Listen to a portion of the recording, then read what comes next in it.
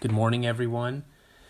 We have been exploring stories from what many Christians call the Old Testament, but what others know and call the Hebrew Bible or the First Testament. Last week, Aurelia had a great sermon on creation and Adam and Eve, and I highly recommend you listen to it. And I want to talk for a few minutes this morning about Cain and Abel, a story of two siblings that you've probably heard many times. Let me read it for us. It's in Genesis 4:3-15.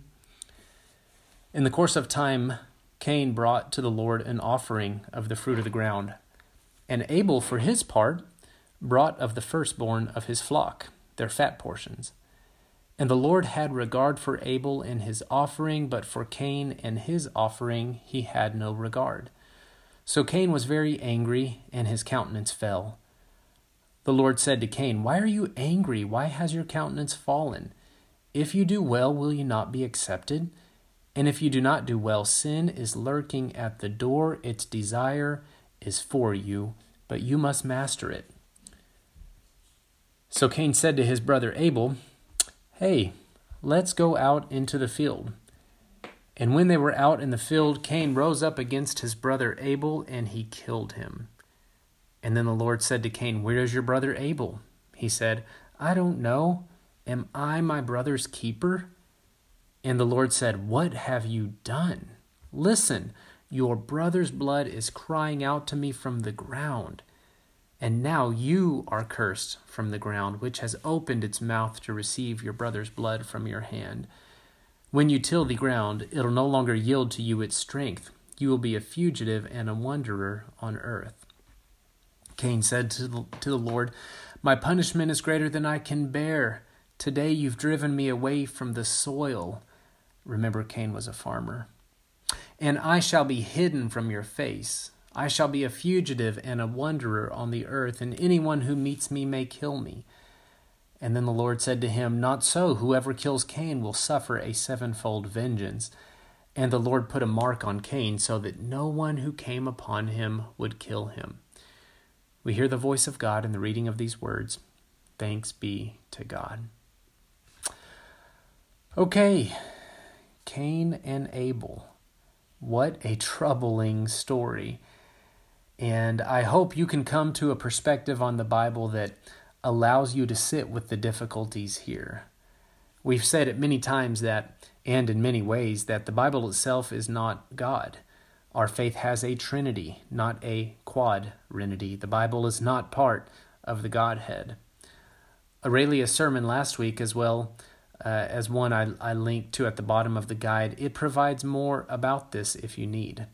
My brief opinion is that the stories in this book are true, whether or not they are factual. To confuse those two things is what we'd call a category mistake. This book communicates truths about life and God as the people of God understood it then, and our task is to critically interpret and apply them now. The story of Cain and Abel is one of the stories in the Genesis 1-11 section that belong to universal history, history for all of us. These first 11 chapters are meant to talk about the broader human condition and human situation of being alive on this earth, and it builds up to the particular history of Sarah and Abraham and their descendants, the Israelites. There's a lot of truth here in this story about life on earth. For example, take how arbitrary it all seems, with Abel's offering being accepted and Cain's being rejected. That certainly seems true to me. Life is full of broken logic where A plus B leads to C, except when it doesn't. There's something comforting about the honesty of that in this story. There's also the fact that Cain had the less violent sacrifice between his brother and him, and yet he is the one rejected by God. Cain sacrifices produce, whereas Abel sacrifices an animal. This reminds me not to read my 21st century values and my nonviolent Jesus back into this story. The irony with this, of course, is that although Cain begins nonviolently, he then swings in the opposite direction and he becomes incredibly violent, as if to say, Oh, you want blood, God? I'll give you blood. This points to the proclivity that we have to fall into these dangerous dualisms and dangerous extremes. What's more troubling, though, is that God doesn't protect the innocent and vulnerable Abel. Although God does stop the cycle of retributive violence by not letting people kill Cain, which I think we all need to learn from today, God doesn't prevent the tragedy, which is something that we should all be attuned to in a post-Holocaust world, in a post-George Floyd and Ahmaud Arbery world. Having faith does not mean we can uncritically outsource the protection of the vulnerable to the higher power or to any power and then wash our hands of that responsibility. May parents, teachers, officers, bystanders, all of us take note. Next, the story confronts me with the question, what does it mean that these first two human siblings, as different as they are, they come together to coordinate a worship service? I think it points to a religious impulse that we all have, this desire to gather and work together to access something higher. Many people in our day have abandoned religion, and appropriately so. The truth is, I would too if it weren't for the way that some pockets stubbornly refuse to cloister and disengage from the world. But nevertheless, we all still have this impulse to reach beyond ourselves and to connect with what we perceive to be divine and enduring. What else does this story say about humanity? What does it say when Cain feels rejected by God? He takes all of that pain and self-hatred and rage about how the system works, and he pours it out on his sibling in humanity. The first natural-born human being is a murderer, and the second is his scapegoated victim. The verses say that after Cain felt rejected by God, God told him to use his brain to make better choices, but Cain instead used that part of his brain that makes him most human, the part that lets him be rational and give forethought to his day and strategize to manipulate outcomes. And he uses all of these very human capacities to lure his unsuspecting brother into a field to murder him.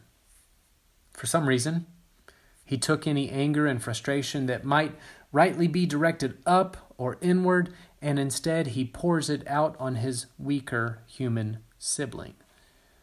Do you see any of that in our world today? I certainly do. That's what makes this universal history in my mind. In our story, Cain, the older brother and the leader of the two, he chooses to get what he wants by creating a system of governance by death, or what Akil Mbembe, a Cameroonian philosopher and political theorist, would call a necro-political system. I've included in the guide a few articles about this concept. I think it's helpful to have it in my vocabulary as I try to understand the world around me. A necropolitical system is any system that uses control and fear and dehumanization to rule and maintain the status quo. It's a system that we can employ on ourselves by the way we talk to ourselves and treat ourselves, or we can use it in our homes, or we use it in our workplaces, or we use it in larger society. A necropolitical system is a system that undoes life and puts creation into reversal. It embodies the slow and systematic violence of the serpent in the Adam and Eve story, in which the serpent picks apart the good world that they inhabited, replacing it with a world of fear, inadequacy, and scarcity. Sometimes it's an active make-die system, like choking someone out on the street, but more often it's a let-die system, where you choke people out with dehumanizing cultural norms and policies, like in the Jim Crow South, or the neoliberal economic policies of our day today. It's a system of rule that says, you don't have God's love because Abel stole it. Wait, that's too easy to ignore what that means. Let me bring it more current. It's a system that says, you don't have safety or jobs because of those immigrants, or Those people are poor because they're lazy and they just want to buy new iPhones all the time. It's a way of ruling and maintaining the status quo that traps us in false dichotomies in order to corral us into a pen. It says, we got to kill grandma in order to get the economy going. This is a reference to Texas politics for those wondering. A necropolitical system is one in which black Americans hold $6 of assets for every $100 held by white Americans, according to data from the Federal Reserve from the first quarter of this year. It's a system that incarcerates people of color at multiples higher than white people, and at the same time takes away their voting rights for life. It's a system like in Texas where we have the highest uninsured rate in the country, with 29% of adults having no health insurance, and yet we continue to deny expanding Medicaid to people living near the poverty line. As Mbembe put it, a necropolitical system is a system that constantly exposes people to the possibility of death in order to control them. These are systems of slow violence, like pollution, like living in a food desert, like debt, like making healthcare and education in homes increasingly expensive, like dismantling social safety nets for the most vulnerable. They are systems in which we make it harder and harder for people to earn enough money to live. A report from the Pew Research Center in 2018 reported that after adjusting for inflation, the hourly wage for the average worker peaked in January of 1973. Our economic system currently, with its transfer of wealth upward, has made it so that the average worker in our society hasn't had a raise in 47 years. All these are systems in which we could use our God-given brains to make better choices, just like God encourages Cain to do, but instead we often follow Cain, and we use them to dispossess and control. Okay, that's really heavy stuff, right? And not much of what I just said should be new to this community. We speak these grim realities to one another all the time. We remind each other of the world around us, the necropolitics of the world around us. What I wonder about sometimes is if we talk enough about the ways that we can respond.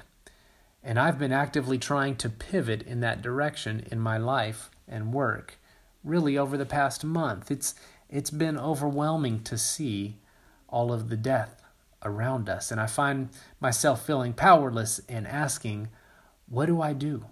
How do I respond?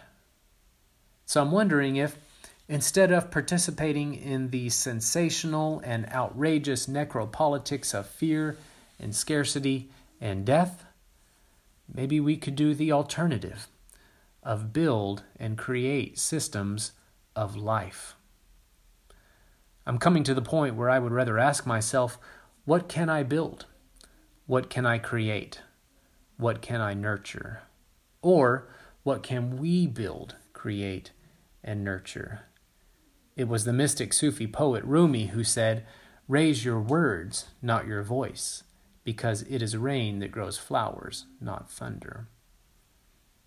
I'm learning that the necropolitical systems, they don't care if I say all the right buzzwords or get righteously outraged. In fact, if I stop here, all this has done is contribute to the feelings of powerlessness and abandonment in me, which are probably the same feelings that drove Cain to murder. So instead, I've been intentionally trying to fill my life and my mind with people who build, create, and nurture, and I want to end with a few examples.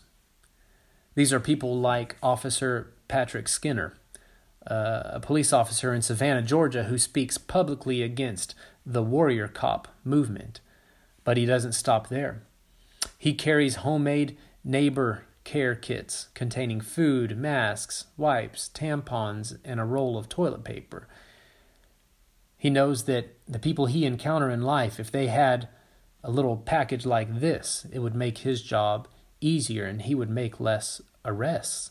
So he gives out these homemade kits that he and his wife put together in their kitchen. He often makes himself vulnerable in order to de-escalate situations because, in his words, he's not trying to play the tactical game down here. He's trying to play the strategic game up here. He was previously incredibly successful as a CIA operative, but he left a few years ago to be a police officer in Savannah, his hometown. Why? He lost faith in the power of the necropolitical system to create a better world. And instead, he wants to build, create, and nurture in the small ways that he can. Whereas Cain said, "Am I my sibling's keeper?"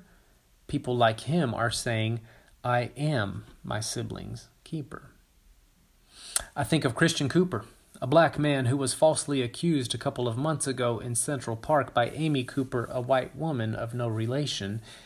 He was asking her to put her dog on a leash per the park rules, and she called 911 and begged them to send police and save her from this black man who was threatening her, she said. We all know the necropolitical system that she was calling into action. But Christian Cooper has since refused to comply with the DA who is prosecuting her for filing a false report. He is making good trouble. A quote that John Lewis, who died yesterday, told us, something he told us often to do. Why? Christian Cooper believes that Amy Cooper's being made to be a scapegoat and a martyr and a one-off for a larger necropolitical system, and he wants that system to be dismantled, not one person to be prosecuted. He believes there is bigger, more important work to be a part of. I think of Jane Goodall, who I've been listening to on podcasts and watching documentaries about lately, who said, "Apathy is the problem of our age, and we can only overcome it with hope. So, teach your children to be optimistic." She says this is the greatest thing we can do right now, is give our children hope. Necropolitical systems hate optimism and hope, and they hate a refusal to accept that their death world is all there is. I think of members of this community of Peace of Christ, who I see building, creating, and nurturing every day. You're slowing down to share resources, plant gardens, rear decent children, grow roots into particular communities, create ritual, and nurture resilience by practicing kinship. We're doing it in grocery stores, in nonprofits and for-profits, with technology and medicine and humor, and even occasionally with theology. Who would have thought? In a world that's riddled with necropolitical death systems, we are creating help-live systems. In a world right now with a pandemic, in a world with an economic potential recession and depression, in a world in which we are headed into a nasty political season in which both sides are going to call upon the necropolitical system to make us afraid so they can win us over and control us and have us, we are building live systems, help live systems. This is it. This is what we're called to do. This is our response to the death world around us. And I'm glad to be building it with you all. My prayer, my hope, is that God would ever give us the creativity and courage that we need to keep doing it in this world. Amen.